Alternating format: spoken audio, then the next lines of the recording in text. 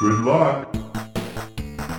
Hello everybody, my name is Lat Mackey and this is Sequence Break, a bonus episode. But before we get into the episode, I just wanted to give you all a quick thank you for subscribing and hopefully enjoying the podcast.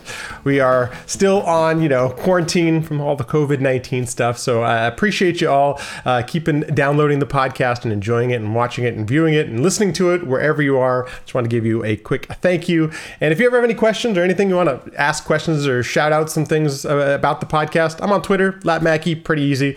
You can find me there, and hopefully I respond. Sometimes I do forget to respond to emails and stuff like that. But anyway, this is an interesting episode. So in the summer of 2019 at Summer Games Done Quick, I was very fortunate enough to host a panel on hardware for speedrunners and streamers. And the whole idea for the panel was, how do we as speedrunners, with all these old consoles and all that kind of stuff, get those consoles on the internet? How can we stream it? How can we record our playthroughs? Like, what's the easiest, best, different? What are some of the ways that we can get that old stuff on the internet? And that was the whole idea for the panel. Super fortunate to be joined by some really great experts, as I like to call them, on the panel. One of them being Dwango AC, who is the keeper of TASBot. And I am thankful to call him my friend at this point. He's on an earlier episode. If you're all interested, it's a great episode. We get really geeky and in the weeds on some of this stuff. And this panel is no different. Also joined by another person I'm thankful to call friend at this point, Tina Hacks.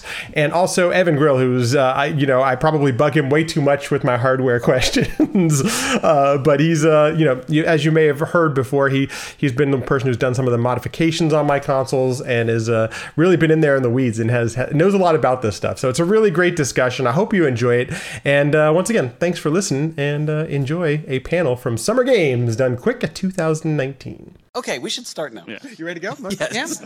Ladies and gentlemen, welcome. This is going to be hardware for speedrunners and streamers. My name is Lat Mackey, and I'll first introduce the panel. So before we get into all the ins and outs, if you're ready for some geeking and nerding out, you are in the right place, I promise you, okay? I'll start with my right. Go ahead and introduce yourself. I am Dwango AC. I'm keeper of TASBot. I'm also the ambassador for TASVideos.org and the president of the North Bay Linux Users Group and an advocate for Linux. I'm Tina Hacks. I do speedrunning and tasking and programming and hardware hacking and stuff. And is a fellow Linux streamer. That's true. And I'm Evan Grill. Apparently I'm a moderator at speedrun.com. I like to do console modding, and I do media production in my daily life, so this kind of hardware is second nature to me. And just a little bit of my background. I'm more of a hardware enthusiast. I'm definitely the novice on the panel, but I have a lot of experience in video production, IRL. That's what my strength, and that's where I come to from a lot of these things. So why are we here? What is the whole idea of this whole thing? This is like a little bit rundown of what we're actually going to be doing, but we're going to start here at the intro and vocabulary. And there we go. Okay, cool. So the idea for this whole panel was I started speedrunning about almost 2 years ago now. And when I took my first steps and I wanted to move on from emulation into hardware, I didn't quite know what to do. And I know there's Google and there's all these places. There's a lot of resources nowadays that help us. But even so, it can be kind of confusing. And there was this whole world that I struggled with. Like, how do I get my Nintendo onto Twitch? Like, how does this whole thing work? And so I ended up going into a lot of different streamers' streams, asking questions. And I felt bad for taking up their stream with these questions about technical things. So the whole idea here is hopefully by the end of this could be kind of a place where we discuss how you get from here's the Nintendo, how do we get it on stream, and how do we get it to look good, and those type of things. On top of all that, this is really for the enthusiast. We're going to be talking a little bit technical at times, and if you have any questions at the end, we're going to have as much Q&A time as they'll let us keep the room open for. So feel free, bring your questions. Let's start from there. The secondary goal of this whole panel type of thing was just to get these people on stage and have a conversation with them. These are some of the smartest people I've ever met, and they are so enthralled in all of this stuff. It's like, how can you pass an opportunity to get these people and talk about hardware? So all that being said, we're going to start from that and use that as our basis. We're going to go over just a couple of quick basic things about terminology. So if you haven't had any sort of experience with any of this stuff, you know what we're talking about when we're starting. We'll start with connectors and connections. And I don't even have the art. We're going to go basic from analog to digital. And a lot of the old consoles, such as Nintendo 64, this is an old PC engine, Nintendo, these all were analog consoles. So knowing that there's some sort of conversion that's going to be happening to get them into the computer is kind of important. Basics of the basics, kind of from quality level here. We start with RF, which is your coaxial connection, which I don't have out here because it's still in the backpack. You can move up to composite, which is your one little RCA connector. S-video, which I don't have an S-video up here. You can move on up into component, which is your red, green, black, and also your red, blue, green, and your audio cables as well. We have a SCART connector, thanks to Evan. This is actual Evan's SCART connector. There's one over here too. Oh, one over there too. Let's start from there. So as we move up from quality, Evan, let's start with you. What are the jumps in qualities from RF to composite to component? So there's a decent jump from RF to composite, and then from composite to S-video, and then from S-video, as you move up, you're getting a lot smaller increases each time. From component to SCART, we're assuming, so SCART's a connector that actually can carry composite, S-video, and RGB all in the same thing. But when we refer to SCART up here, we're going to probably be referring to RGB specifically. When you go from component to RGB, there's not much of a difference. They're mathematically identical. There's variations in the color spaces, so you'll see different colors will look a little bit different in each one. But otherwise, that's the end of analog. There's not much higher quality in analog. But then as you step up, you're going to get to DVI and DisplayPort and HDMI like you have there, which all have actually compatible video signals. You can convert from one to the other pretty easily. When we're starting with things, is there any difference in quality, or why would I choose component over SCART or vice versa when I'm getting into consoles? And that's for anybody on the panel if anybody wants to jump in on that. Is there a benefits? Price versus quality. I mean, really. Yeah. It depends on what country you live in, too. If you live in Europe, SCART's really cheap to get into because all the TVs have SCART. There's SCART switchers everywhere. But in America, we didn't use SCART. We used component video, YPBPR. So if you're in America and you buy a consumer CRT from the late 90s and early 2000s, you're going to get something that probably has component on it. So that's component S-video typically. Yeah. Price-wise? Oh, sorry, go. There's definitely a very notable difference in color quality when you jump from a composite video, single yellow RCA type jack, to S-video. Because S-video breaks out the luminance into its own pen. That makes a substantial difference in color quality. Not necessarily as much on sharpness, but you'll definitely see a jump there. So it's oftentimes different kinds of improvements as you move up the stack. Is there a recommendation, or would you prefer to stick with one? Let's say I'm starting in the States. I want to play Nintendo on stream. Should I start with the component, or does it matter one way or the other? Well, if by Nintendo you mean the original Nintendo, NES, yes. Your only option is going to be composite, because they didn't have an S-video out for that. Got it. At least not for average human beings, anyway.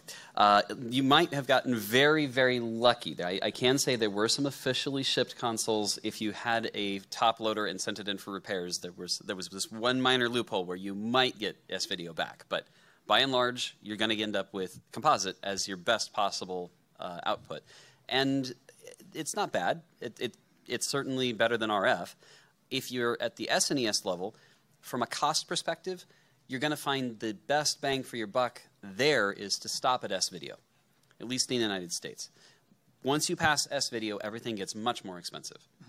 And we will get to that in just a second. Okay, so keeping all of that in mind, let's move on and talk for a little bit here about RGB.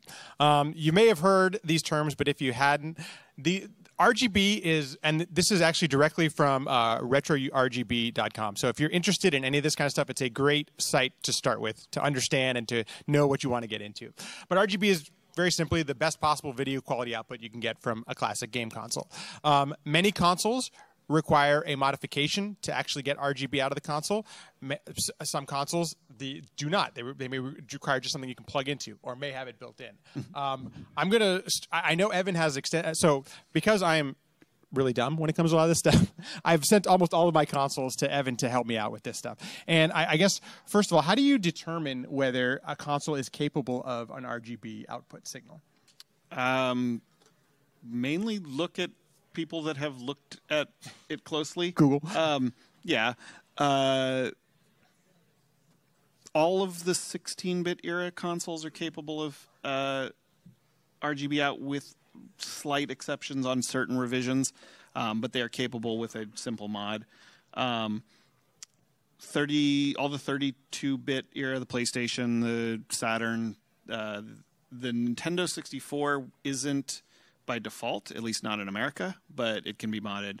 The older stuff, if you can get it into like Atari, NES, if you get those modded even for S-Video, you're ahead of the game. If you drop by Tina's stream, I believe all of your consoles output RGB. Is that accurate? Yep. Why did you choose to go down the RGB route in the first place? So with my stream, I wanted just to be able to have the picture quality that I was putting on the stream because I care a lot about things like preservation, making sure that the gameplay experience itself can be experienced by as many people as close to what the real experience is as possible.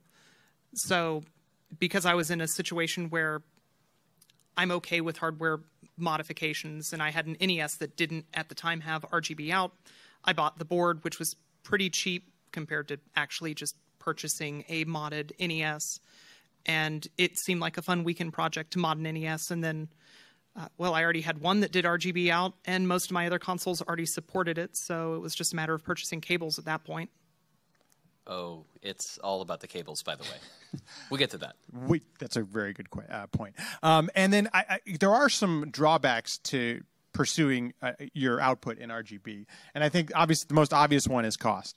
There is really no modification or any way you're going to get an RGB output signal without some sort of investment, even if you do all of the modifications yourself. So it's something to pretty much to understand that if you're going to go down this route, it's going to cost money. But I think the benefits, especially if you're in like what Tina was saying, into the preservation aspect of this whole thing, or producing the best possible signal, there's second to none. There's no, I mean, as of right now, there's really no other way to get it out without modification. Anything else we should understand or know about RGB before we move on? Just that she's a bad influence, and I went down the rabbit hole because of her. So now my consoles are all RGB modded too. Okay, cool. As we get into, we're going to talk about cables in just a second, but before we get to that point, if you're just starting in speedrunning or streaming, emulation is a wonderful solution. And we're going to stick away from, hey, is emulation legit, or in that kind of conversation. We're going to have a little bit more important one. What are some of the drawbacks and also the benefits of emulation versus using your original console? Like, why would we choose to do one or the other? I think it's first important to start with some of the importance and the value in emulation. And Duango, I'm looking at you because I think you've been such an evangelist, but also there's so much value brought to the table as far as speedrunning and streaming goes for emulation. What are some of the benefits of speedrunning? Emulation. A lot of the big benefits of emulation are that you are getting a lot more tools that you would normally not have. Things like the ability at any time to save a state and go back to that. So if you're practicing, you can quickly cycle through. Some of those features have been brought to consoles through things like SD2 SNES, but they're going to pay for that too. So that's another part of the topic. So there are a lot of tools that just come for free. There's also some tools that give you an edge in very different ways. You can, because it's an emulator, peek at what's going on in memory. You can set up scripting to automate finding certain things. You can discover tool-assisted techniques that might influence your real-time run. But there's also some other subtleties. Accuracy is sometimes a trade-off. If you want the most accurate core, specifically for Super Nintendo in particular, you're going to have a pretty beefy computer to do it, because if you want accuracy, you need to spend the cycles on it. So sometimes, or to run it real time. Yes, if you want to run it at the real time speed, you might have. So there's some sacrifices there. Maybe instead of picking a truly accurate NES core, you use Quick NES, which makes some small changes that might not be 100% accurate to the real hardware, but are close enough. And they're often close enough we can sometimes even get console verification out of them, but that's a whole other topic. But you do have some trade-offs there. There are some cases where original hardware, even though it is the gold standard, isn't always the best choice, and this is kind of subtle. One of the things that bites us is that the Super Nintendo came out 25 years ago. It had a 21 megahertz main clock and a 24.576 megahertz sound clock. The main clock is a quartz crystal. The sound processor is driven by a ceramic oscillator that varies over temperature and is now 25 years old and varies by age too, which means that you can sometimes find consoles that are so out of spec they play notes that are off key. It's rare, but it happens. Basically, over 25 years, and as the consoles continue to age, that ceramic part is falling further and further out of specification. And maintaining the hardware can be a pretty hefty cost, so sometimes the original hardware is not the best choice. Well, that brings up a good point. So when something like that is falling out of spec, how does that affect the end user? If I'm the person using my Super Nintendo that no longer is operating the way it's supposed to, how does that affect me as a person? Or in the case of Super Metroid on the Super Nintendo, it might affect you by taking longer to get through door transitions because the main CPU is waiting for the sound processor to say, hey, I'm done processing this sample. If your clock is out of spec and it's running lower than it should, it's going to take longer, and those frames add up over a long run. Yeah, think about arm pumping, how we say, hey, this only saves 1 frame, but you do it a lot. Well, going through doors, you're only losing some frames, but you're going to go through doors a lot. Mm-hmm. So there are some instances then that I may be actually having a more accurate experience if I'm emulating the hardware properly. In some cases, yes. In some cases. Wow. It's crazy. Okay, that's awesome. I mean, so there's some really important benefits then to emulating. Yeah, and I want to expand on something that Dwango just said. These consoles aren't being made anymore. In many cases, the chips that they're made of, they're not manufacturing anymore. Emulation is critical for us to preserve all the work that went into the 64, the Super Nintendo, name a console. Emulation ends up being super, super important just to preserve these games. Retropreservation is a very key thing that drives why I do what I do with TASBot, because I'm in an era where I still have working hardware, and I can preserve what that experience was really like on the original hardware for future generations. It's not the same as playing it, but at least I can preserve it in video form that can be copied infinitely. And because we are eventually going to reach a point where this equipment doesn't work anymore, and we can't replace it. Yeah. And to add to that, when we're talking about emulation for preservation, we're not just talking about software emulation. We're talking about hardware-based emulation, too. Like, how many of you guys have heard of the Analog Super NT? A handful of you guys? Yeah. Those are FPGA. That's hardware-based emulation. It's not original chips on there, but it is something that's preserving the gameplay experience for future generations. Yeah, and those are really close. I know I've seen you do some verifications on the Super NT. It is close. It operates differently. In that case, as a quick aside, they're using PLLs, phase lock looped logic to tie a whole bunch of different clocks together. It's close, but it's not the same. Right. And you're always going to make some kind of compromises when you're swapping out different components. One last key note on that, there are minor differences, especially with the N64, across various different revisions of the console that might affect how your console behaves. Interesting. So when you're making your decisions about some of this stuff, they're asked to do some research. What kind of experience do you want? What games are you trying to play? In that particular case, there's a very limited set of knowledge about what those hardware differences are. There's someone in my community that's actively researching and buying different consoles to see exactly how different they are, and in many cases, they're substantially different, to the point that a run will not sync on certain consoles we've tested. We're going to go through these next couple points just a little bit briefly, but then what are some of the drawbacks if I'm speedrunning or if I want to emulate this on stream? What are some of the drawbacks to using an emulator when I'm emulating NES, for instance? Do you want me to take this one? Yeah, I mean, If you want. by all means. So the biggest one is going to be, guess what? You're now using CPU resources. And if you're streaming on the same system you're using the emulator on, especially if you're using anything that's computationally demanding, you need a beefier rig for that. Okay. So sometimes you might end up needing to go the route of, okay, I've got a system that I'm using for playing the game on and another I'm streaming on. Oh, now you have to figure out how to capture that video. Sometimes that's a little challenging because you might be using 3D acceleration. Some other things like that might make it more challenging than it would be otherwise. Emulation does have a CPU cost to it. And similarly, you end up with additional latency compared to just playing on the original hardware. Especially if you don't have a good monitor. Yeah, you might notice more lag compared to it. If you don't have a low latency monitor, you're going to feel that. And that is a great segue into the benefits and the drawbacks to actually getting into using original hardware. And when I first started my speedrunning, I used an emulator, and it got to a point where I actually got good at a game, surprising. And the buttons were not responding the way that I needed it to instantly, which is one of the biggest reasons that I jumped into looking into purchasing some of my original consoles. Unfortunately, all the consoles that I had growing up as a kid were lost to who knows where. I'm sure a lot of us can share that experience that, Mom, Dad, where's my console? Please tell me it's still so. No, it's not. Okay, great, cool. Let's move on. So there are some honest benefits, and there actually are some drawbacks to playing on original hardware. Evan, I'll throw it over to you. Tell us some of the benefits of using original hardware. So the big one that everyone's going to tell you is and there's a reason there's quotes there for zero input lag. The way that most consoles output to TV, since they're doing it in analog, they're actually controlling the TV, essentially. They're telling it, draw this pixel, draw this. Basically, they're telling it, draw this scan line, draw this scan line, draw this scan line. And since they're doing that, there's no hardware in between that's slowing it down.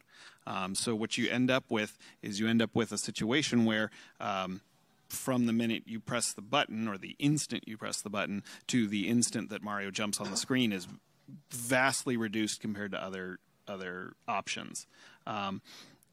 In a lot of games, it's nearly instantaneous. In some games, there's 2 to 3 frames of lag just built into the game. That's why we say zero. It's just zero added lag. Yeah, and of course you're going to move at the speed of physics. Yeah, that's true. Physics. If you decide to run your video cable a mile or so, you're definitely going to notice some lag there. Yep. And then there are some honest drawbacks to using original hardware. Duango or Tina, what are some of the legit concerns or problems that arise when using old consoles? Gosh, the NES, for example, I've had to recap mine. The capacitors are famously going bad on pretty much all of them. I suspect that all of us have probably recapped our NESs, but or sent them to our friends who can recap their NESs. Yeah. But basically the same thing. It counts. I've managed to get away with not doing it yet. It's happening soon. What happens? That's actually a good aside. What happens when capacitors go bad? How does that affect? So one of the things that's interesting about capacitors is they have electrolytic fluid in them usually, and it degrades. It dries out. Yep. Thankfully, the NES was not made during the era where they were just using bad capacitors that blew up, which means that you just get, sort of weird behaviors that are not consistent across failing systems. So that's weird. My game crashed in a way that nobody else has happened, but it seems to happen, with some regularity on my system. It's not impossible that that's, some capacitor on the line just going bad. Yeah, you end up with weird timing issues. So the capacitor is one of the things they do is ensure that there's a consistent flow of electricity across the line. As capacitors go bad, you're going to notice that sometimes timing won't line up, and sometimes two things that need to be timed together perfectly are not timed together perfectly anymore. It could be something as simple as audio and video not timing together, but it could be something more like red not timing with blue. Mm-hmm. And so now you have a red channel that's a frame, it's just or a little bit frame offset, behind, yeah. and so you get this ghosting. And I'm also getting the impression, and having gone through this experience, I can vouch for it, any sort of old console is going to require some sort of physical maintenance to keep it running at top-notch shape. Yeah, the classic example is probably going to be the NES pen header, or the cartridge edge. Yeah, because especially the US front loaders, you insert the cartridge and push it down like it was a VHS tape. The downside was that you ended up degrading the connector, and eventually you have to just replace it. Yeah, it turns out that spring tension wears out. Yeah, It's not a good idea. yeah. And they're luckily, this has become such a big hobby, at least in the last few years, that there are third-party modifications that you can buy that are cheap and that anyone in this room can easily install, especially to replace the pin header. Yeah. The blinking light win is a good example of that. I've got a blinking light win on my US. It removes the spring action, and it's literally just you plug it cartridge in just like you would to an N64 or a Genesis or a Super Nintendo. One last bit down the rabbit hole before we move on. The lockout chip on the NES was classically known to be the biggest pain ever. What is the lockout chip, if you're not familiar? Oh gosh, the CIC chip. Yes. Yeah. Without going, we could do an hour on that. We could. Yeah, it was Nintendo's first foray into anti-piracy, and more so than anti-piracy, anti-competitive behaviors. They didn't want non-licensed software running on their system. That got struck down in court, thankfully. But if you have an NES and you want to play Famicom games on it, well, the CIC chip is going to be a problem. Most people either saw off the pin or they'll just short the pin to ground, which is what I did on my system. There's one specific pin on the chip that if you short it to ground, turns out it just disables it, which is, Kind of handy. And because there's no actual encryption, this is legal. It does not violate the Digital Millennium Copyright Act. Yep. However, one thing I should point out, as you keep making more and more of these modifications, you deviate from the original build. And there is a point where you can cross the line a little too far. In particular, on the N64, it's not uncommon to see someone literally put an HDMI port in it with a board to adapt it. The problem, though, is it makes it so I can't console verify things. Super Mario 64 doesn't work anymore because the timings are different. So at a certain point, you do have to be conscientious that some modifications you do might make your hardware last longer, but might make it less faithful. And that is a perfect segue for our next chunk we'll take on here. As I went down the rabbit hole, I wanted to stream different consoles with newer and better, I thought, better viewing experiences, which was the RGB and everything like that. I needed some help because I, once again, had no idea what I was doing. Thankfully, Evan was in my chat, so I would not have been able to do any of this, and that's the next chunk we're going to take on here. So there is a varying degree of console modifications, dramatically varying degrees. I'm going to hand this section of the discussion over to Evan, and I take us through a little bit about, I don't know, benefits, challenges, beginning to end, about console modification. Okay, so I first want to point out that yes, that's my bald spot in my hands there. That's the most flattering. Yeah. There's a lot you can do. It really depends on the console. Some consoles don't need much, and some consoles need quite a bit. I'm not sure. Let's start with this. Yeah, give me an idea. Open up the N64 there. So Evan modded my N64 for RGB. My idea was, I wanted to be able to capture a component signal out of the N64, and I wasn't able to do that natively. N64, Mario 64. I don't run any N64 games, but I enjoy it very much. So this is actually the mod that Evan did on the N64. First of all, tell us a little bit on how we were able to do this and how you did it. Okay, so the first thing I'm going to do is give credit to Voltar. If you guys have heard of him, he's the brash electrical engineer that designed this simple upgrade chip. All of the early model N64s, both Japanese, which this one is, and American, have the ability to output RGB. There's just no connection from these pins over here to the actual multi-out that the Super Nintendo, the N64, and the GameCube all had. For those, it's really just a simple mod. You just run some wires to this thing. This has a video amplifier on it, so you amplify RGB, and then you get it out of there. If you have an older, or I should say a newer Nintendo 64, just to save money, I guess, they just eliminated that aspect, and so you actually have to have an entire separate board installed, and that's what I'm installing in the picture there. That's on my N64, and that's a lot more complicated. There are a lot more wires, and the solder pads are a lot smaller. So it's a lot. That's something I would definitely tell you. Find someone that's a professional unless you're really experienced with it. Surface-mounted soldering is not fun. No. A modification like this is twofold. So we've modified the console so now that we can actually output an RGB signal somehow, but we still have to be able to capture that signal. And it's not as simple as plugging. I mean, it's right now. I didn't want to modify any of my ports. You can easily do that, as Duengo was mentioning. The HDMI mod is a very popular mod. It's a great way, especially if you're starting off with just basic streaming equipment. But thankfully, thanks to the folks at HD Retrovision, they make a cable that is a multi-port, which is, am I calling it correctly? The multi-out. Multi-out port. So this plugs into a Super Nintendo, or now the N64, GameCube, I believe. GameCube. Has it Yeah, Think so? you got to do some modification. You got to do some modification to get it, and it outputs to my component signal. So it wasn't just as simple as modifying the console. You needed cables to actually be able to do it. The third part of that is that you need to be able to capture this somehow, and I'm sorry, I shouldn't say most. The most inexpensive capture devices, my experience was HDMI. Is that if you wanted a capture device, HDMI was usually the most least expensive. But I didn't. You can get composite capture. Composite capture. Yeah. Composite and S-Video, actually, with if you're not running on Linux, which is why neither Dwango nor I own one of these, the GV USB 2 is famously very, very good. I also managed to get what I call my Crapture card. My Crapture card is a $10 Easy Media or EasyCap type card. It does work in Linux. It is crap. But it works. But it works. It works. You get signal. You get signal. It's not going to look great, but you will get signal. You might have some really bad buzzing on the audio channels, but it's $10 on Amazon, and it is a place to start. Yeah. I wouldn't stay there very long. But that said, there's HDMI is a really inexpensive way to capture video. The one that Matt's showing you there, you can get those on eBay for $25 or $30 if you catch the right auction. They're $50 otherwise. But spent a lot more on that when I bought this. You also bought it when it was top of the line. Right, it was right, exactly. And those are great. And all your modern consoles, if you guys are playing on PS3, PS4, they all have HDMI out, and they can all be captured on there. PS3 has a caveat, and we can talk about that later. But after the talk, the question though is how do you get old stuff into HDMI? And I know that was going to be Matt's next question.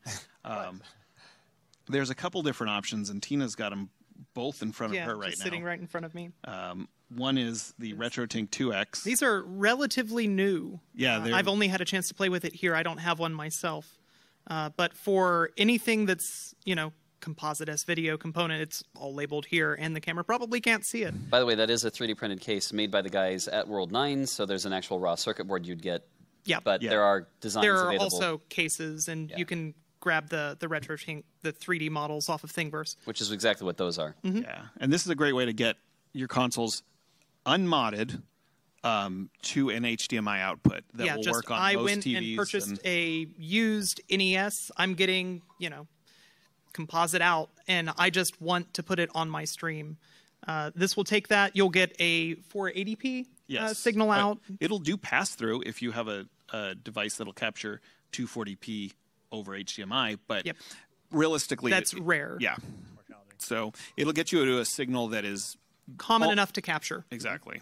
And common enough to work on your TV. How many of you guys have plugged in a old console to your modern TV? How good is that experience? It's pretty bad. The most modern TVs don't even know what 240p is, so they just assume that it's 480i, and you get situations where instead of your character flashing, they just disappear. Yep. It runs in 480i degenerate mode, I think is the official name of it. There you go. Degenerate is a good way to put it. Yeah. So this will output in 480p. This is around $100. And the thing to note about both of the things that we're going to talk about here, the RetroTink and then the OSSC, what is quite nice about these is that televisions do have digital processors. They can take in that analog signal and do some processing on it. These are much faster at doing that. The lag that you get, the latency that they incur is... In the OSSC, it's a matter of, I believe, 2 scan lines. I don't know what the lag is on the RetroTink, but it's pretty much guaranteed to be lower than your modern television. Yeah, and they both, their official claims for both are sub 1 frame, so you shouldn't see any added lag unless you get really weird timings. The other one we wanted to talk about was the OSSC. So this is it's a little older than the RetroTink, but it is also much more capable. It has VGA in, SCART in, and component video in. You can see there's 2 of them here. Yep. The older ones output DVI, but in general, the modern ones output HDMI. If you were to purchase a new one today, you would get HDMI out. And they'll support up to 5x scaling, which is 1080p, so 1920 by 1080, like your modern 1080p sets do, or 1600 by 1200 if you're using a 4x3 set. So if you can buy, in some cases, you can buy older one of these and then really old 4x3 monitors and get a really decent experience out of it too. Yep. As we're moving into this, and I'll get to you, there's some important things to know in that not every capture card is created equal. And that's one of the issues I had right away when I first started using the OSSC was anything more than 2x, anything more than 480p, the Elgato wouldn't handle. and I was via HDMI and or via the component. It was struggling with both of those signals as they're not standard, right? Because it's not exactly a 240p that something's output. It's like 244. So I can't remember exactly. Well, the thing that happens, and my co-panelist can probably correct me here. The big thing is that these don't use a frame buffer, so they take the same clock in as the same clock out. Yep. HDMI, if I recall, the specs for HDMI. It is exactly 60.0 hertz. Yes. Which 59.98 is not. Yeah, and 60.03. Yep. and 60.09, and every console has different timing. On CRTs, that didn't matter because remember we said that We're just controlling the cathode gun. it's telling the TV how to run. With a case like this, that's not the case. This is the TVs are expecting, especially TVs are expecting very specific timing signals. Computer monitors tend to accept a much little bit broader more range. Yeah. So let's talk about one other device. He's got an Elgato capture device. This one does not work in all operating systems. It works in Windows. Was not going to work in my Linux operating system ever. Although I think somebody has tried, but you did? Awesome. So this is a Magewell HD capture device, HDMI capture device. These are $300. They're not cheap. They're well built, but they expect a broadcast standard quality signal. And because they built this for professional use, it doesn't like the weird timing coming off of a Nintendo. So that leads us to if you're really in this game and you're really throwing money at it, there's one other option, which is you do accept a frame or two of loss, of latency, and you get one of these things. Now, note the size difference in the equipment we're talking about here. Also the price.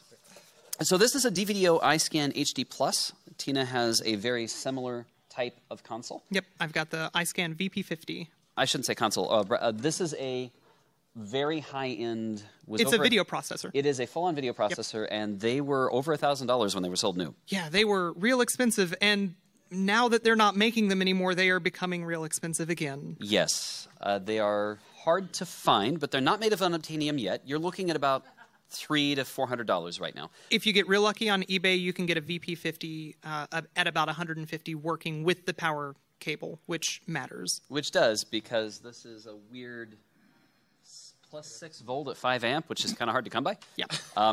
And it's a very strange cable type. So why would you have this? Well, it is going to incur 1 to 2 frames. You're generally going to want to have some solution, and maybe we're going to get into this next, where you fork your video signal off before you get to this. But this will clean up the signal enough so that you can capture it on anything. I even use it as a little bit in a slightly different way. I use the OSSC to get up to 720 to line double my NES and SNES similarly. And then I pass that image off to the DVDO iScan HD Plus, which takes it from 720 to 1080p.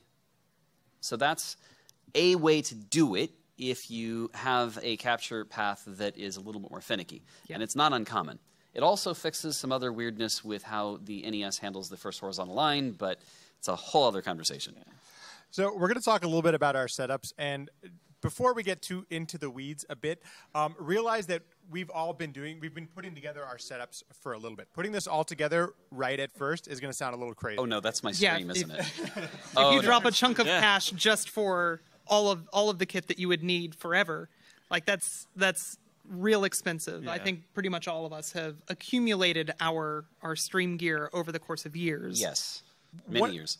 One of the benefits of, we've talked about moving on to real original hardware, is the experience you get while using it. To really benefit from that, you need to have a monitor that can take advantage of that. Typically, that's been a CRT. You'll see a lot of people, there's CRTs all around here at SGDQ. There are lagless LCDs as well. That they actually have some here that are actually... The BenQs are really nice. Yeah, I've been impressed. Yeah. Not only that, the BenQs are nice. They also have some new, cheaper ASUS models. They're trialing. They're much cheaper than the BenQs. They don't have as many inputs, but they seem to be very good at low latency. And I was really surprised at the experience. It was very similar. I mean, it was really tough for me to decipher between CRT and the BenQs I was using over here in the practice room. So if there's different routes. For those of you who live or have significant others in your life, there's something I like to talk about called the spousal acceptance factor. And bringing some of this stuff home, if you can imagine your partner giving you the looks. But I'll tell you, there are options that are, first of all, really awesome and beneficial, and don't take up as much space in your office, in your living room, in your bedroom, wherever you're doing this kind of stuff. Let's move into a little bit about. I really want to go down the rabbit hole here on Dwango's stream here, because so the image you see up on the slide here is Dwango's stream, and if you ever get a chance, you have to visit it. I still don't know what the hell is going on in this, and I love every second of it. A lot's going on. A lot is All always at going on. once. I don't know if Dwango knows everything that's going on there. Sometimes when my moderators are in full swing, I have no idea what's going to happen next. If you're running any sort of at some point you're going to need a switcher to get some of this stuff to actually happen. There are many different options. This is the creme de la creme up here. This is a wonderful option. I will say I started with this is an Otaku switcher. It's under $100 and it has, I can't remember, 6 inputs. It has 6 inputs, SCART or component. Now it only outputs one. You can output via SCART or you can output via component. What their setups you're going to hear about in a second actually have multiple outputs, and that's the way that they have it set up. But this is an option to start with if you want to start at some level where you want to start switching between your different consoles and things like that. Dwango, can you tell us a little what's going on here? Almost, but before I do, I want her to talk about the shiny bow that she introduced me to, and I then bought because I'm a sucker. in terms of how it looks, it's going to be very similar to that. I've got the 6-input version. I think, Dwango, you've got the 4-input version. But the idea is that, SCART is this big chunky thing, and switchers are very uncommon in the U.S. Switchers that work well and also work on a 60 hertz electricity line are fairly rare. Shiny Bow is the brand that I've found I have the best luck with. So what my signal path is I've got console doing RGB over SCART out into this 6-input switcher, which itself has 2 outputs. It's a matrix switcher, which is the really important part. This one is not a matrix switcher. Yep. You only have one output. Right. So I've got 2 outputs. One goes just directly to a CRT. The other one goes into the one of these that I have that's permanent at home. This is my travel one, which then goes into a DVDO, which goes into the capture card that I have, which is the signal path is exactly what Dwango has described previously. Clean up the signal, accept that little bit of lag, but since it's just for the capture, that lag doesn't matter. I'm playing on a CRT, so. Yeah, I have a very similar path. My video path is almost identical to hers, except I also, in addition to the SCART matrix, I have a 4x2 HDMI matrix switcher. This is a splitter. This is an HDMI splitter. Might be useful for certain consoles. PS3. So he said PS3, by the way. Anyway, so this because is PS3 needs to go out to 2 different devices. This is a 1 in, 2 out. I have a 4x2 matrix switcher where you can have any input go to any output. I generally have them be the same, but that's the only thing that's different on the video path. But the audio path, I have much more complex. Yeah. So my audio path, I split out my video signal the same way, and one path goes to my PVM. We both have professional video monitors that we were able to pick up used that are now all 4 of us do. What's that? All 4 of us do. Oh, what? Really? Yes. Yeah, they're awesome. They are amazing. Yeah. But now that's when you see, this is the thing. I didn't start with a PVM. I just sort of got addicted, and be prepared once you head down The good this news path. is that at a certain point, there's nothing left to buy. I'm finally almost there. That is absolutely not true. There is a light at the end of the tunnel. There is a light. So Just don't believe it. we all have PVMs, and the nice thing is that we can get a really good, clean image to look at when we're playing a game. Now, it might be strange that I'm the TASBot guy. Why on earth do I need a good monitor? But sometimes I need to be able to spot differences, and having that really clear image is really useful. And I play Link to the Past randos, so whatever. So what I do, though, is I split my audio off of the PVM, because all of that audio is going through the SCART cable, and it's forking off in both directions. But because my OSSC is her old OSSC that doesn't have is a DVI connection. It's DVI out instead of HDMI, yeah. I capture my audio from the back of the PVM and then send that into a, brace yourselves, a $500 Behringer XR18. Not at all overkill. Not at all. It is $500. But it has 18 sound channels. No.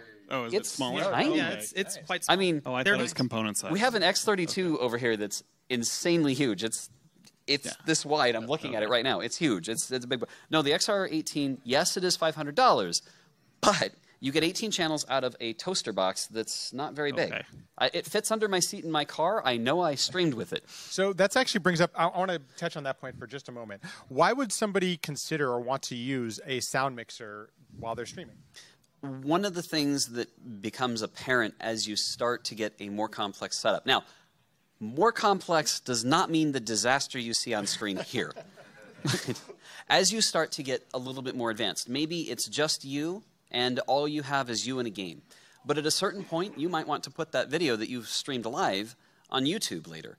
And you're going to need to do a few things. Specifically, you might find that in video editing later, you want to balance the audio between you and the game differently. You only need 2 channels to do that, but you need something that can do multi-track You need them split recording. up, yeah. Exactly. The poor man's way is to, and brace yourselves, don't ever do this. If all you play is a mono console, yes, it is possible to force you to the left channel and your game to the right channel. And then you can downmix. It's fine. There's nothing wrong with that. You will find that advice all over the internet. Yeah. Yes. If you're playing nothing but NES, it is technically a way that you can do it. It is a way. There are better ways to do it. Granted, there's no kill like overkill, okay? The $500 soundboard I have is a lot. It's 18 channels. I am using 14 of them because of that.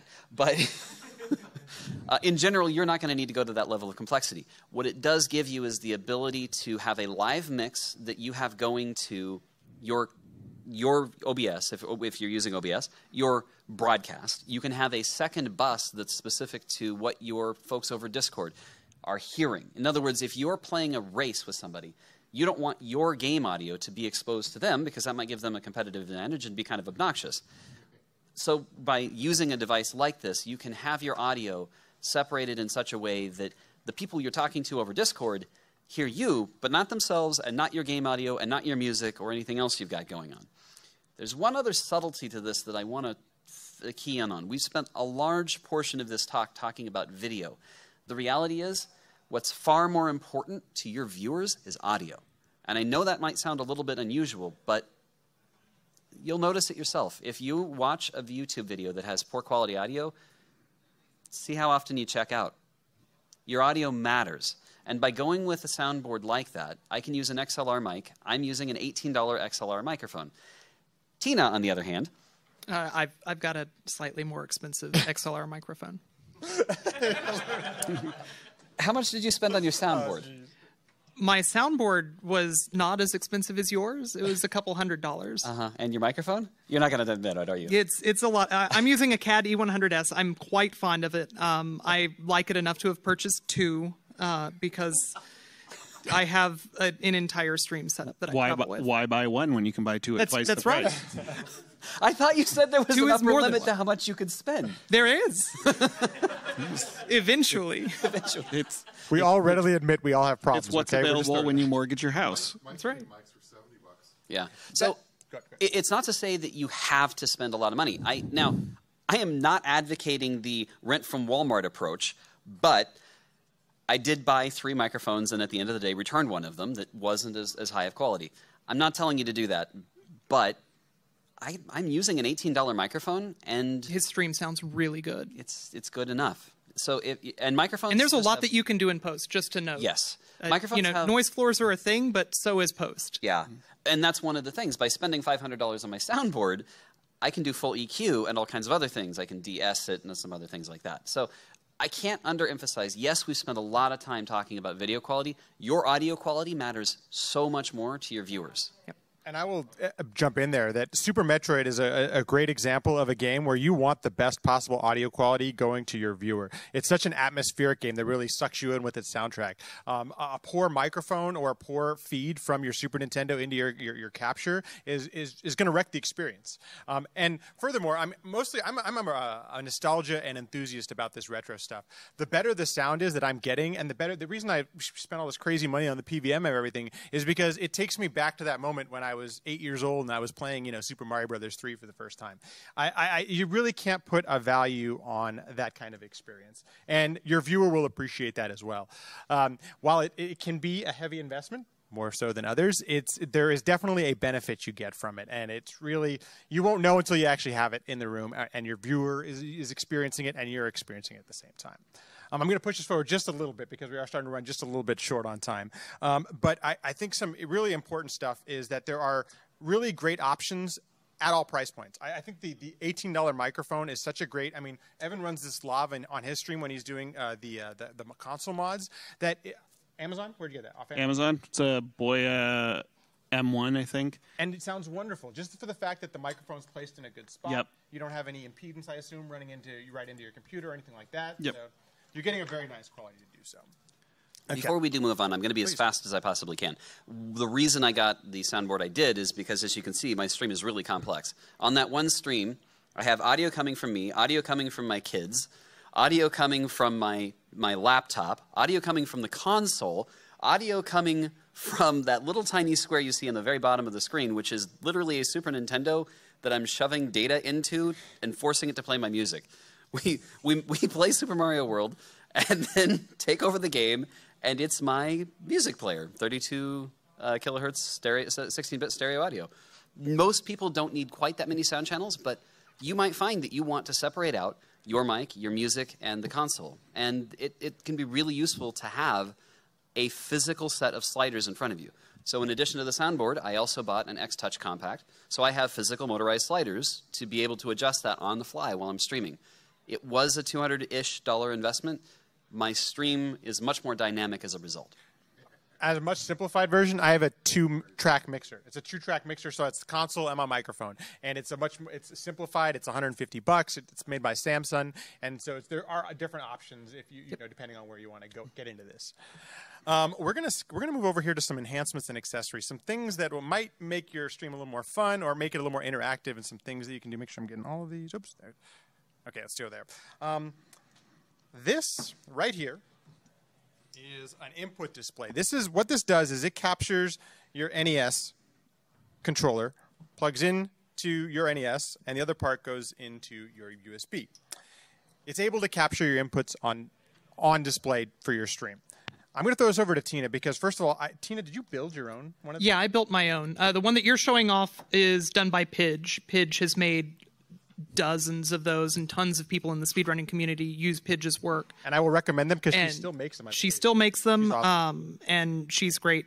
And if she was at this GDQ, I would have wanted her on the panel. She would have been sitting right. Yeah. I did ask her before. Unfortunately, she was not here. But it's a wonderful device that she makes. But she makes this herself. Yep. And how do you go about because I believe you made your own as well, right? I made my own. Instead of using something like that, which is a cable, I actually modified the controllers themselves because I wanted something that was self-contained. So all of the chips that are in there, there's a little fatter area in the cable, which is where all the electronics are.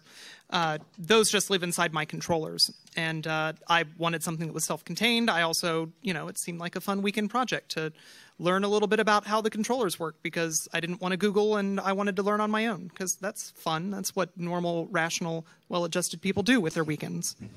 Is there a chip in here? Like what's like some of the? Almost certainly that's going to be an Arduino. Okay. Probably a Teensy. Teensy is what I use for my mods. And what did you have to do to actually, how do you get those inputs on your stream? What's that? So, all right, without going too into the weeds, the way that NES and Super Nintendo controllers communicate is with what's called a shift register. The NES sends, or the SNES or whatever, sends a signal to the chip, says, capture all the buttons pressed right now, and then feed them back to me one by one when I ask for the next one. So what that's doing is that's just splitting out each of those lines and just listening to them passively. If you wanted to, you could use that as the basis for a replay device. In fact, it's very similar to how the replay devices that Dwango uses work. But in this case, it's just listening in. It's saying every time that a bit goes over the line, just capture that and then send it to the computer. And then the computer, on that side, you've got software that takes a look at that and figures out what the current frame is in terms of what's being shown. All without introducing any latency whatsoever because it's just tapping the line. Yeah. I will point out that Tina is a developer. She has this background in coding and things like that. So this is something that you could take on in a weekend. Is this something that one of us? What's the complication? Maybe not a weekend. It would take you a little longer. There's a lot you would have to learn, but it's not intractable. Gotcha. Yeah, I think that this would be a great first electronics project. Nice, awesome. And then some other like enhancements or things you might want to consider. And this is just the start. I mean, really, let your imagination run wild if you're thinking about ways to enhance your stream. I know it's complicated, but one of the things I love about Dwango's stream is that it's the imagination. It's very enhanced. It's quite enhanced. So, I mean, how many displays are you capturing, or how many devices are you using to capture all of that stuff? A lot. Okay. I have 3 separate cameras. I have at least 2 video captures at any time, and sometimes as many as 4, depending on what I'm up to. Yeah, it's pretty complicated, and muxing that all together on OBS in Linux is entertaining, but it works. And you're limited. I mean, you're limited by the amount of PC bandwidth that you have. Oftentimes, and this is going to sound crazy, you're limited by your USB 2 controller capacity. Interesting. My stream machine has 2 PCI USB 3 cards added into it to give me the necessary bandwidth for the stuff that I'm doing. I imagine you've got the same. I built what I call TaskRipper. It is a AMD Threadripper that is specifically built with a motherboard that had the most USB capacity I could get, and I still added an extra PCI adapter, and that wasn't enough. So then I added a 4-port big brother of this, 4 equivalents of these, 4 HDMI ports. They could each do 2K video for each port as a PCI card, because that was the only way I could get enough into the computer. USB bandwidth is surprisingly the limitation on a lot of things. Mm-hmm. Interesting. Okay. Yeah, especially, and this comes up, by the way, if you are going the non-XLR route, if you have a USB microphone like what is it, a blue? Yeah, The Yeti's pretty popular, Yeti. yeah. That's going to need some USB capacity. Your nice 60 FPS camera, it's going to need some USB capacity. This capture device is going to need some USB capacity, and you're going to quickly find that you don't have enough, which is why streaming on a laptop can sometimes be a big pain. Also, it's worth pointing out voltage. Even if you're only using one device, you'll often see people ending up purchasing powered USB hubs just to run one device through it, just so that you can supply the necessary voltage. Yeah. I'm not saying you can cook an egg on here, but You can cook an egg on there. it I've got mine is just the slightly larger version. It doesn't get as hot only because it has got more surface area. But these things are, what, They get- 14 watts? Yeah, they get real warm. Yeah, and that draw has to come from somewhere. So In fact, I used to use one of those. I modified it by using thermal epoxy to add heat sinks to the top of it Yeah. because I burned my finger picking it up once. yeah, true story. We did a co-op goof troop, and I had this sitting on a table with it was just a little bit too hot, and it was overheating and jumping out. These things are warm. So USB is actually going to be one of the harder problems you're going to run into. Yep. We all laugh, but 14 watts is like the little light bulb in an easy bake oven, and we all ate the food that came out of those. Wow. Yeah. So I'm not saying it's 14 watts, but it feels like It's a lot. It's a lot.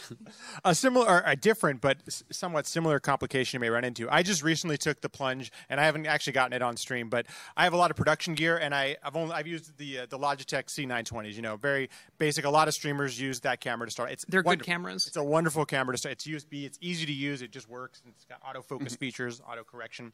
If you want to move up and take another step, and depending on what kind of rig you have set up, you'll need an extra capture device if you're going to capture an HD camera plus. I've got a Panasonic GH5 in the back there that I was using to start to capture some of my input, and I ran into a problem where there wasn't a sync happening between the audio and the video. Depending on how you route, we were talking about routing before, having audio and video going in different places.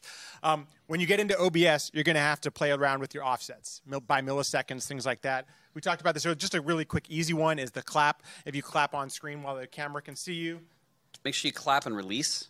that's yes. Yep. That's the other part. I'm doing a sync test for him when he has to do this later, by the way. Perfect. Thank you. And now we are recording external audio over here. So, but it's an easy way to. What you do is you record that. You can play it back in VLC and actually frame count how offset the audio was to the video, and then make that correction in OBS. It's simple, and it's a great way to increase some of the quality of your video if you'd like to take that route. Most people are not going to have as many different video devices as I have, but one note, find the one that has the longest delay, then Sync everything to that. sync your, yes, because it's going to get interesting. You're going to do amount of delay to sync your audio to that one video source, and then you might find that you have to go into your other video sources and add delay maybe them. 20 milliseconds of delay to them as well to compensate to match up with your highest latency capture device. Yeah. On a similar note, for OBS users specifically, turn off your video buffering. because it's not going to be consistent across runs of OBS. No, it won't be. That took me so long to figure out, too. There's also a next frontier, and there was a panel right before ours. It was called The Future of ROM Hacking. And the next kind of frontier we're seeing in our community is the flash cards. This is an EverDrive, and this one doesn't have one on it, but the SD to SNES and others the USB port. has the USB port, and you're actually able to plug that into your PC and send and receive information. You may have heard of the crowd control feature. That's one of the ways taking advantage of hardware and software together. And I think as these things keep evolving, I think Crix just announced a new Pro for the Pro for the NES is coming out, and I believe Crix just said the Genesis Pro is going to be following that. Yeah. Which is great, because now I'm going to have to spend money on 2 more flash cards. I thought you said there was a ceiling. There is, once I have those flash cards. I'm believing you less and less. Yes, exactly. Unfortunately, we're gonna have to close this up pretty soon. But I did want to open the floor to some questions. Before we get into some of the questions, if you'd like, we're gonna keep the hardware out for just a little bit. If you want to come play with it, open it up. Don't throw it against the wall or anything. Yeah. Like that, but, This all does belong to us. Yeah. It's not provided. So. you're more than welcome to come and check it out. That being said, are there any questions for the panel? And if you please, would you mind asking in the microphone? They are recording this. So, anybody from the floor? If you have a question and feel uncomfortable asking it, Yeah, I think you can we're all ask going to us. make ourselves available after this. If it's something where you just had a quick question type thing, Winner. or by all means. or on Twitter. Tina, at least, and Matt and I are all on Twitter. Yeah, Dwango. Dwango doesn't- Mr. Dwango's- Taskbot is on Twitter. Dwango is not. Yes, there you go. Dwango AC is not on Twitter. Mr. Taskbot is. So hi, I'm Altered Notions. Hello. Hi. I actually do streaming to creative. I made the Portal quilt last year, and I made the Mega Man quilt this year. Cool. I have a setup with very bad cameras, so which is my next big thing to get. But I have a prep table, an ironing board, and a sewing machine, and soon to be a second sewing machine, and potentially my camera. How do I do this? So I'm going to throw this to Evan because Evan has the same. I actually, yeah. If you saw earlier, there's a picture of 2 cameras. The ones I'm using are the Logitech C920s, which are down to $50 a piece now, and they're full HD cameras. They are only 30 frames per second, though. Yeah, but they think work. that'll be okay. Yeah. Okay. She's The quilting. 922 is I don't know a how little bit of a fast you premium, think but it's people 60 quilt. FPS. Yeah. I quilt fast. The machine goes quick, but I think we can handle that many frames. Yeah. The one thing I found with it, and this is going to be one of those that this may end up being news to a lot of people. The drivers that are provided by Logitech are terrible.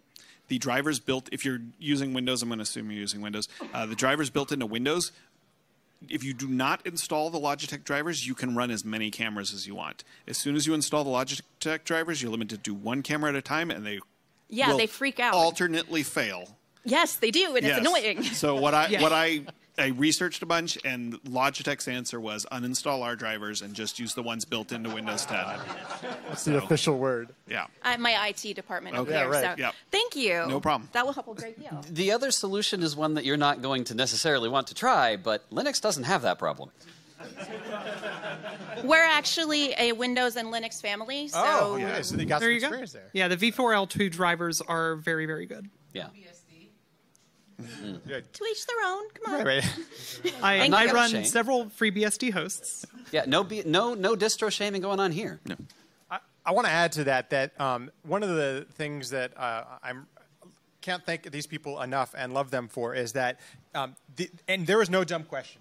No. When these people are passionate about what they're doing, and if I am too, and if you ask me the question most of the time, I won't know the answer, so I'll send you to one of these people, and feel free to stop by streams, Discords, Twitters like that because we're really enjoy. Dwango and I probably answer questions about our setups every couple days. Every stream I get nerd sniped. Keep it up. I'm not going to say this is the typical, but within like 30 seconds of being in Dwango's Discord, I had an answer. It was just amazing. So. And the 2 of them have so many viewers that they sometimes miss chat as it goes by. Yeah. But I don't have that problem. Right. And you deserve that problem, so follow, subscribe, Evan. All Good. All right, looks like we have another I question. have another question. That's great. Hi, I'm Roguelink. Hello. I'm garbage with hardware. So generally speaking, I have this problem all the time, every time I move, which has been more than I'd like the last couple of years. But long story short, if I plug my camera into the wrong USB port in the back, or just do it in a wrong order, I end up getting a voltage oversurge, or something along those lines. Yep. Long story short, doesn't like it. You mentioned installing new boards for extra USB ports and stuff like that. Is the voltage thing more of a motherboard problem or something that you can So, solve with Basically, extra it cards? is. Yeah. Yeah, Okay. it's not something that you're likely to solve just by adding boards. We added boards for bandwidth. Yes. To avoid your overdraw, what you're going to want to do is get powered hubs. Depending on which, I managed to find PCIe adapters that have a power connector on them, so they can supply enough voltage to handle the Independently. cameras. Exactly. Yeah.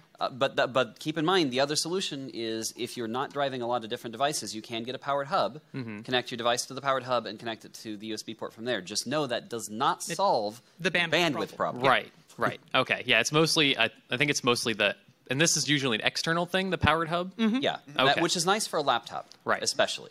Yeah, because it's usually I have my mic, I have my capture card, and I have my camera, which my camera is usually the one that trips the surge because it's a 60 FPS, Sure. 1080p camera. Yeah, so my setup, just to give you an idea, I've got 3 separate powered hubs. All of them are 8-port hubs because that was the smallest, well-rated powered hub that I could find. And car by some chance? Yeah. Yeah, that's what I thought. But all of them have exactly one device plugged into them because I don't want you don't get more bandwidth from it, and they're all going to individual buses. So one, just my camera in one, just my capture card in another, just my audio interface in another, and the idea behind that is that I am no longer pulling from the motherboard or from my PCI bus in terms of the power draw. They're only supplying bandwidth. Thank you. Or power. Great question. Yeah. The motherboard? No. No. The Ancar USB hubs are only supplying power. Power, yeah. Extra power. So a couple of questions, and I'm just going to I missed this whole thing, so if you already answered this, my apologies. We'll make fun of you. It's okay. No, I'm just kidding. Started streaming myself a while back, but never had time for it recently.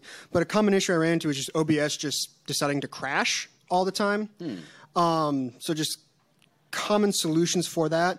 Also working on upgrading my computer since it's 6+ years old, some of the parts. Interested in CPU and what works best with OBS. Wow, Good news there. That's a long topic, though. So good news there is that whatever modern hardware you get is going to work fine with OBS. Everything, like you've got a AMD and AMD setup, I think. Mine's a little more AMD and complicated NVIDIA? because I'm doing a PCI pass-through to a virtual machine because Yeah. the only place I let Windows be is in a sandbox in a virtual machine. Which is reasonable. But in general, the hardware side of things, do some research just in terms of what price you want to pay and what is well reviewed at the time. You're not going to, oops, I accidentally purchased an AMD CPU, and it just so happens that that's not going to work in OBS. Good news, right now you're pretty safe. You're pretty safe hardware-wise. One note, as you're troubleshooting OBS, move your profile out of the way, create a new one that's empty, Yep. and see where it is that falls over. And the good news is that OBS's crash logs are actually extremely high quality. Yeah. Just about every single one of the things that you can see show up in a crash log, you will be able to Google. Most of the time, the top hit is the OBS GitHub, which you're going to see, oh, hey, this is in the video processor portion or whatever. Mm-hmm. There's one other quick note I want to throw out there that we didn't get to, and I do know we need to wrap up soon. One fast note is once you get the video to OBS, you still have one minor problem. You have to transcode that or get that into H.264. You can make some quality speed trade-offs. In the case of Tina, I believe you're using NVENC. Yep. And the upshot of that is by using NVIDIA's NVENC encoding, you offload the H.264 encoding of your video that's headed out to your stream to your video card, which is nice. The downside, if you're really, really picky about quality, it's not quite as good as a software. So I actually do dual encoding. My setup in terms of OBS is real weird. I actually have 3 separate OBS instances when I'm streaming. 3? Yeah. Even I only get to 2. So 3 specifically because doing local recording from V4L2 sync crashes. I'm sorry that happens to you. Doesn't Yeah. happen to me. Yeah, it stinks. Okay, we should talk. But anyway, yes, exactly what he just said is correct. That's the short version. Offloading to a video card, real nice for streaming, not great for quality for long-term preservation. All right, thank you. No problem. There's one thing I wanted to add on just real quick, too. The easiest troubleshooting thing to do with OBS, and I'm sure all of us have gone through this, but it's an easy one. Do one thing at a time. Start with one source, then add on another one, and you'll find where your crash is. That's an easy way to add it. And if you're running on an old computer that you haven't used in a while, make sure you're updated because they actually moved from OBS to OBS Studio, what, about 3 years ago or so? Yeah. And that, basically, they started over with the code base, but they cleaned it up a lot. Studio is Where you should be. really quite stable and quite impressive. Don't really have a question. My name is MediaMag, one of his moderators, but I did have a couple things to add. Do you guys talk when you're talking about capture cards? Ilya and I found a really good one for Linux capture that worked right out of the box. Sorry. Yeah. I'll squat down. Get him a chair. No, you're fine. Creaky noise. Keep going. But we found a really good one that works in Linux. It's made by Mirrorbox, generic one. Ran about 70 to 100. He got his kind of cheap. I got mine on the higher end, same model. Depends on which reseller you catch it from. But it works in Linux natively. A little dark on the colors, but that can be fixed in post. I'll add to that. I had a Hornet Tech that I donated to my church. It was a the similar capture price. card, yeah. Yeah, $70 capture price. At least for me, it worked well as long as I was only giving it 720p or 1080p. Oh, Anything less than that, This bad. worked on my Super Famicom, my PS4, my PS2, the whole across the board. Nice. I also did, through a GitHub repo, get the Game Capture HD working in nice. Linux. Bit of a weirdness, I had to buy a splitter for it because the computer, the Game Capture HD stuff for Linux takes YUV and it splits out to your monitor needing RGB for some reason after you do that.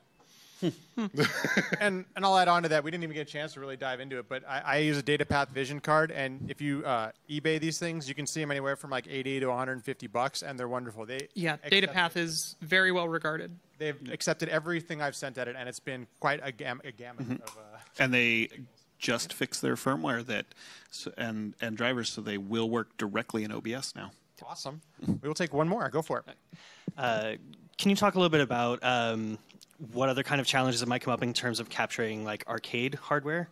For example, I mean, granted, once you get to like the early 80s and whatnot, those are going to be all over the place. But like in particular, I have some games that run on what's called arcade low res, which is basically it's 320, but it's a 15 kilohertz horizontal. So it's not your standard VGA, but even though it does use the HD15 connector. Yeah. So can you talk a little bit about what you use for that? Yeah, pretty much. So I do arcade as well on my stream. The OSSC so far, I'm not going to knock because the mics will pick it up, but let's just assume that I knocked on wood. So far, the OSSC through to my Magewell has managed to handle everything that I've thrown at it. You might need to go one extra step to clean up the signal. With I something like do the go through the DVDO as well. But all that to say, the OSSC has not freaked out yet. Your challenge is going to be find an intermediary board. I use a small cab for my arcade hardware that will take in signal and then give you RGB out. Once you have RGB out, this handles just about anything that I throw at it. Okay. Thank you. With that being said, thank you all for joining us. We really appreciate it, and I would like to personally thank Duango, Tina, and Evan for joining us. I love this stuff, and I wish I knew more about it. And I've learned so much in the 24 hours it's been spending the time with just putting this whole thing together. So, thank you all very much. Thank you all for being here, and I hope you enjoy the rest of your GDQ. Thanks, everyone. Yeah, thanks. Thanks, everyone, for listening and watching. If you're enjoying the podcast, subscribe, leave a review. All those things go a long way to helping out the podcast. If you'd like to continue the conversation, I'm on Twitter @LatMackey, or you can also join the LatMackey Discord, where we have a sequence break channel. We talk about guests, we have questions. It's really interactive, really fun. Please feel free to stop on by. Thanks so much. See you in the next one.